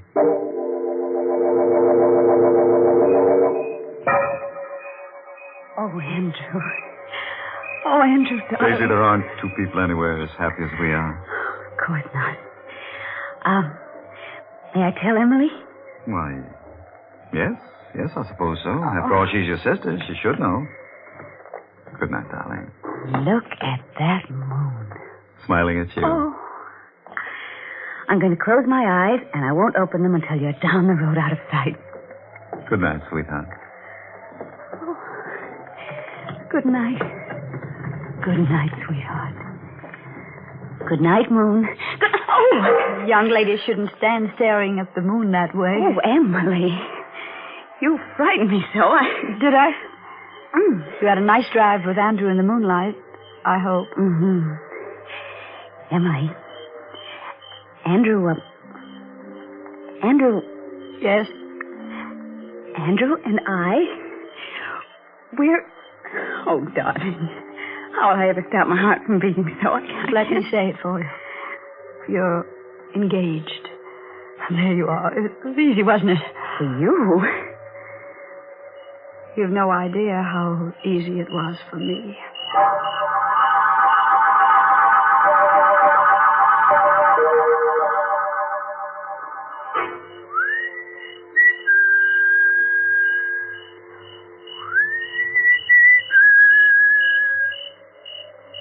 Emily. Right here. Emily. I wanted to see you so badly. She's already told me, Andrew. Emily, I want you to understand about this. I know how this must hurt you. You've got to break it off. You've got to. You can't marry her. Andrew, listen to me. Please. Please marry me. I beg you. Emily, we must be sensible. I beg you. If you love me, Emily, you must let me do what I feel is right. I can't let you marry Daisy. You're mine. I must have you. If not me, Andrew, no one. No one else at all. It's too late now. Forgive me. I'll never forgive you. And I'll never let you go. Emily. Never. Never. Never.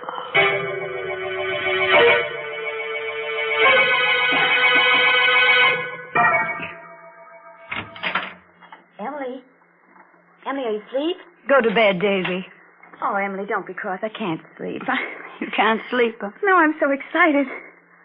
Why, Emily, you're still dressed, too. Oh, so I am. What's the matter, dear? Don't you feel well?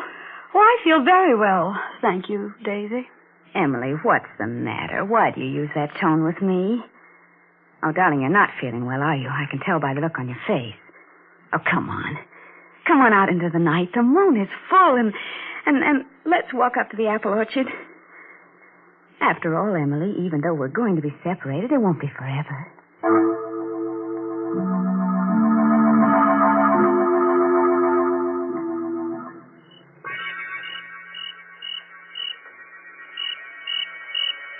Aren't you afraid to be out here at night?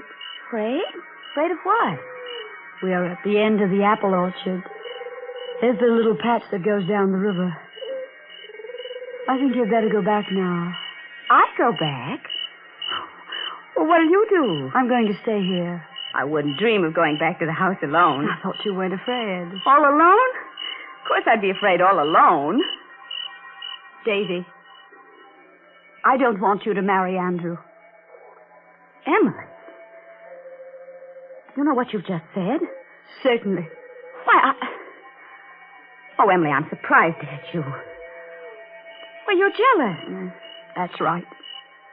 I want you to write to Andrew and tell him that you've thought it over and that you've decided you don't love him and you're not going to marry him. How dare you speak to me that way? Now get out of my way. I'll never talk to you again as long as I live. Have you thought that you mayn't have very long to live? Emily! Emily, I'll scream. No, you won't scream. You won't scream at all, and do you know why? Down in that little pigeon heart of yours, you're frightened. Frightened? Let go of my arms. You're hurting me. You're out of your mind, Emily. I'll let you go when you promise to write that letter. I promise. I promise, Emily. Now let go of me. As soon as we get back. Yes. And don't you dare breathe a word of this to anyone ever as long as you live. I promise. Now, I think we understand who loves Andrew. Yes. I'll let you go. You don't know how close you came. Come back here, Daisy. You'd run away, would you? Emily! Emily, I wasn't running away. Please let me go. Oh, what are you doing with that necklace? Emily, no! I knew I couldn't trust you. I knew I never should have told you. Stop, Emily! You're choking me. I can't breathe. I can't breathe.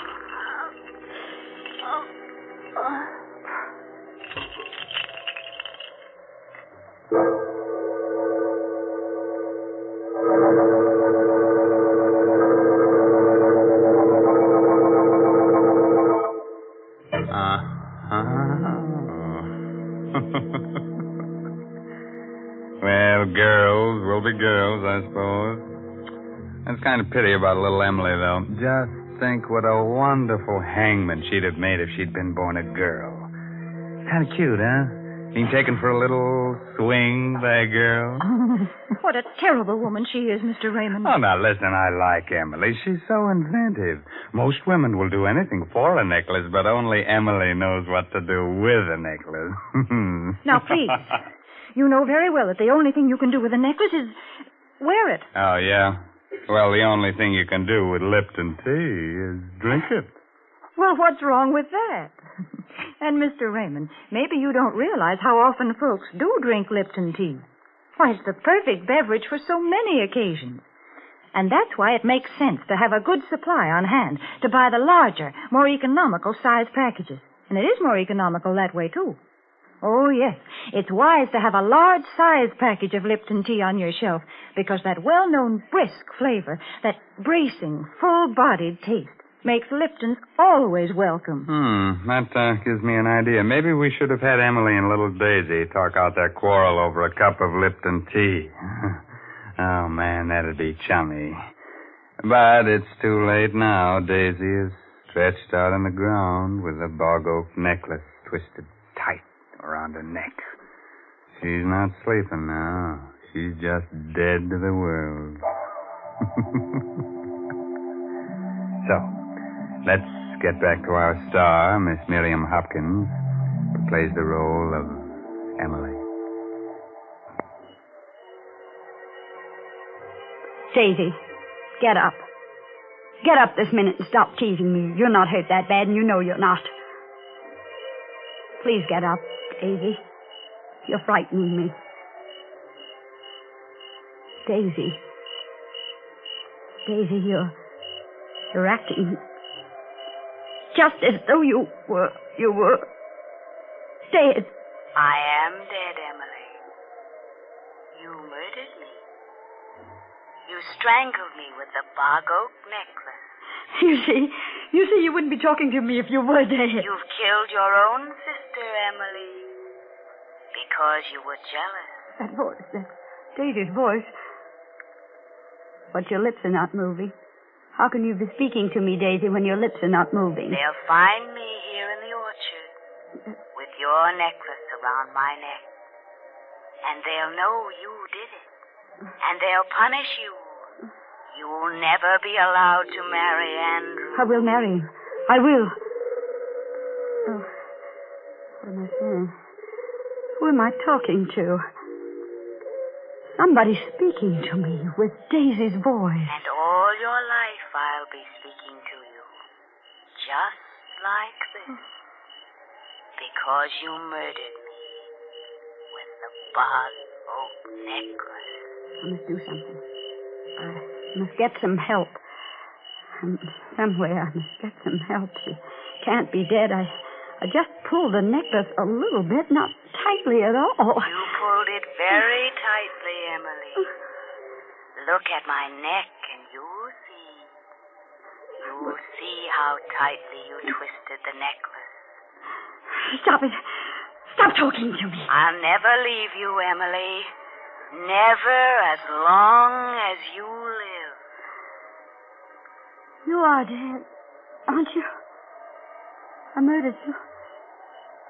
Something dreadful will happen to me. I've got to do something. What can I do? River. I'm near the river. Stones, yes. With twine. Strong twine wound around the stones, and I could tie the stones to her, and I could throw her into the water from the crag on the hill, and the stones would make her sink to the bottom, and then she'd never come back. Never. And who would know? You know, Emily.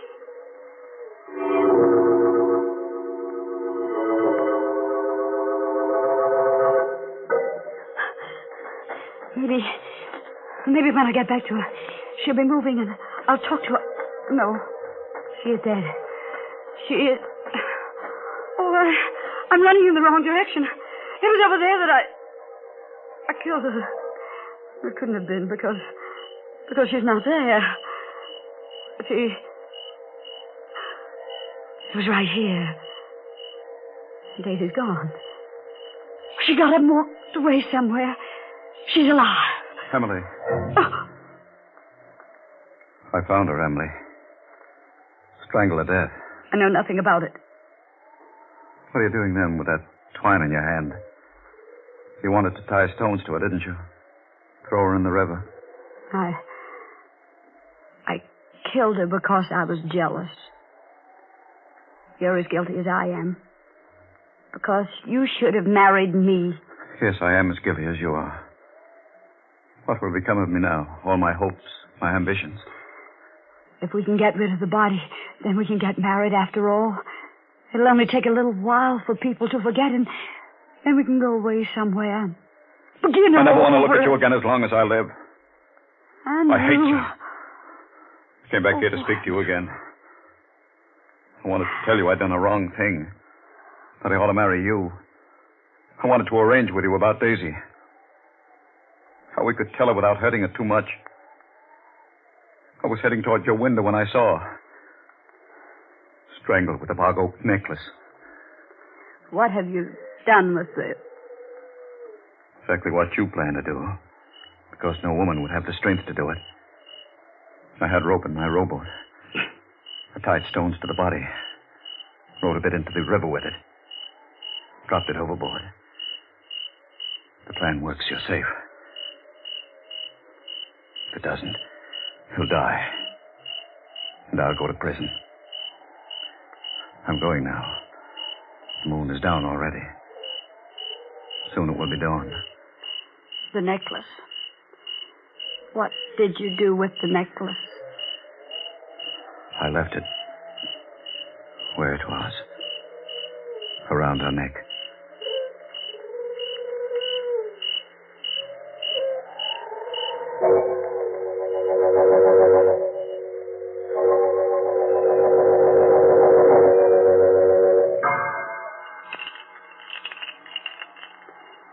That sound.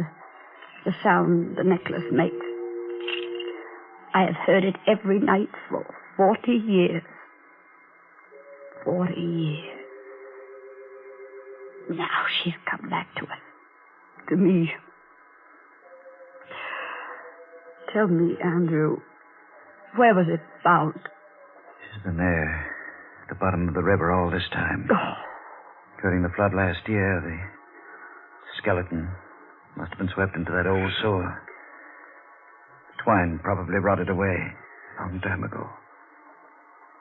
That's the only explanation I can give. Watching. Down there at the bottom of the river, watching. I'm going now, Emily. It's probably the last time we'll ever see each other. I'll leave the necklace with you. It was to you I gave it 40 years ago. Emily. What's that? What? The voice. Her voice. I'm going. Don't leave me, Andrew. Don't leave me. He'll leave us, Emily. He'll leave the two sisters alone. Together. Andrew. We're alone now, Emily. Just as we used to be. You and I and the necklace. No. Come, Emily, let's take a walk as we used to. In the old apple orchard. No. Come.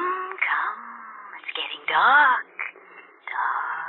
No, I've not been near that orchard in 40 years. Come, Emily. With me. But I'm old. No, you're young. As young as I am. Come with me. We'll tell each other little secrets, won't we, Emily? Just as we used to. Yes. The crickets will be chirping and the moon coming up. All as it used to be. Yes. And you'll be wearing your necklace. The bog oak necklace that Andrew gave you when he thought he loved you instead of me. You'll wear it the way you used to when you'd steal up there to the orchard to meet him. Remember? When he used to roll to the bottom of the hill and wait for you, and you could stand in the orchard until you heard him whistle. Yes. Emily. Yes. You've forgotten something. Forgotten. The necklace. The bog oak necklace. Oh.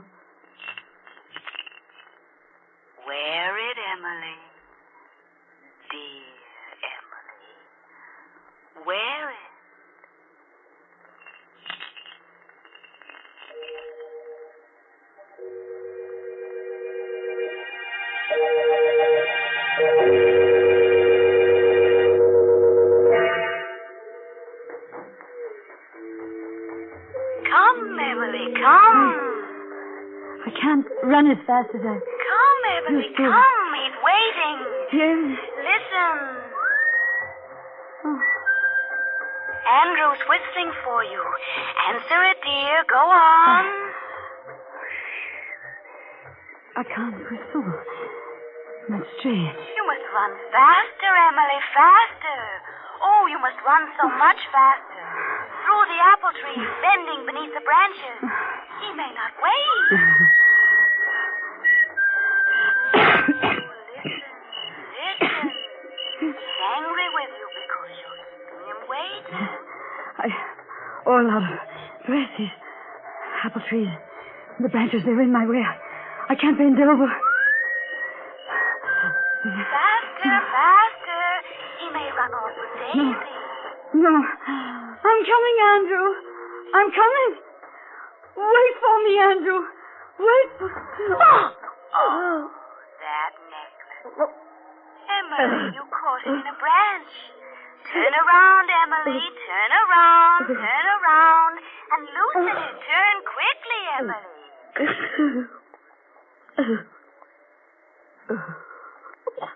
That's the way my voice sounded one night long ago. When I wore the bog oak necklace. When I, too, was strangled by the bog oak necklace.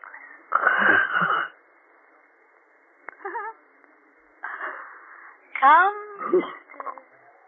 Come. It's so cool here in the river.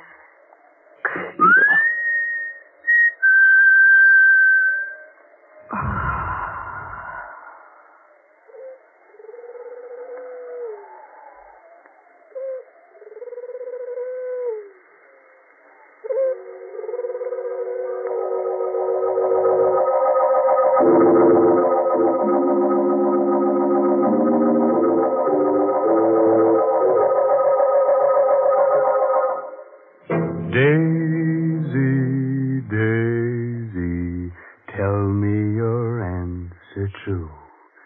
Who gets choked first? Me or lovely you?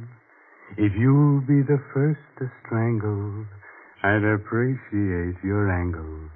And when I learn that it's now my turn, I'll gargle as nice as you. Mm-hmm. What awful words to sing to such a nice song. Oh, but listen, I sing so well, and I can recite, too. Shall I recite you something suitable? Say a Mother Goose rhyme, huh? Mr. Raymond, you don't know any Mother Goose. Is that so? Well, I know one that you love. Listen. Polly, put the kettle on. Polly, put the kettle on. Polly, put the kettle on, and we'll all have tea. Well, that's fine. Only I hope Polly makes sure that it's Lipton tea. Naturally. But I suppose there's little doubt that she'll use Lipton. Because after all, more people drink Lipton tea than any other brand. The reason for that is Lipton's famous brisk flavor. Yes, Lipton tea is never flat or insipid. It always tastes full-bodied and vigorous. And, well, I guess it's all summed up by that word brisk. Yes, folks, brisk is the word that the tea experts use when they talk about Lipton tea.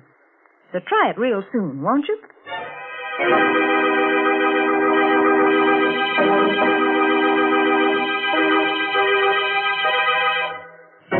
They say... Of course, I just tell you what the gossip is in the morgues I visit. They say that Daisy and Emily can be seen almost any moonlit night. Skull gently touching skull, floating through the old apple orchard as of yore. If you'd like them in your home, you could use their ration coupon. Outside of rattling a bit when the wind blows, they're very nice and companionable, especially on dark nights. And in the summer, you can always use them for scarecrows in your victory garden. By the way, this month's Inner Sanctum mystery novel is The Outsider by A.E. Martin. For now, it's really time to close that there squeaking door until next week at the same time when Lipton Tea and Lipton Soup will once again bring you another Inner Sanctum mystery produced under the direction of Hyman Brown. So until then, good night. Pleasant dreams.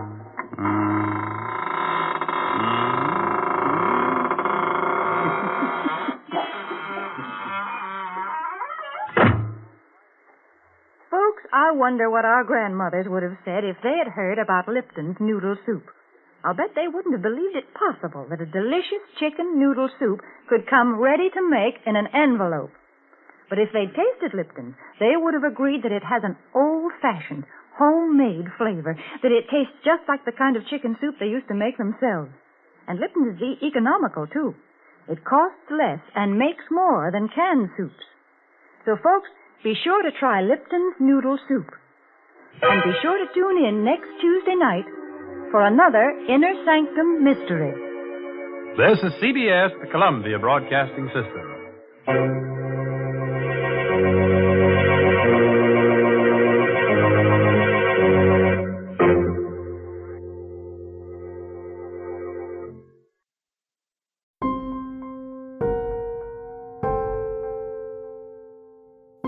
Well, guys, that does it for The Dead Never Die. If you like the show, please comment and subscribe, guys. Please join me later on tonight as I bring 2 episodes. The first one is going to be Miss Lucille Ball with Mr. Richard Denning in the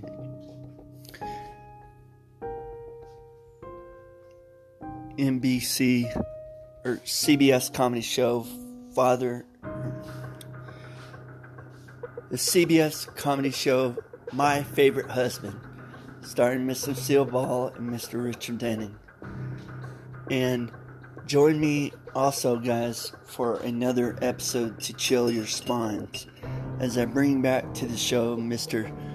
Boris Karloff, Mr. Bela Lugosi, and Mr. Vincent Price in The Monsters Tell the Story Part 2. And join me in the coming weeks, guys, as I bring such stars as Mr. Jack Benny. And next Tuesday, guys, alright, welcome to the show. Another episode to chill your spine.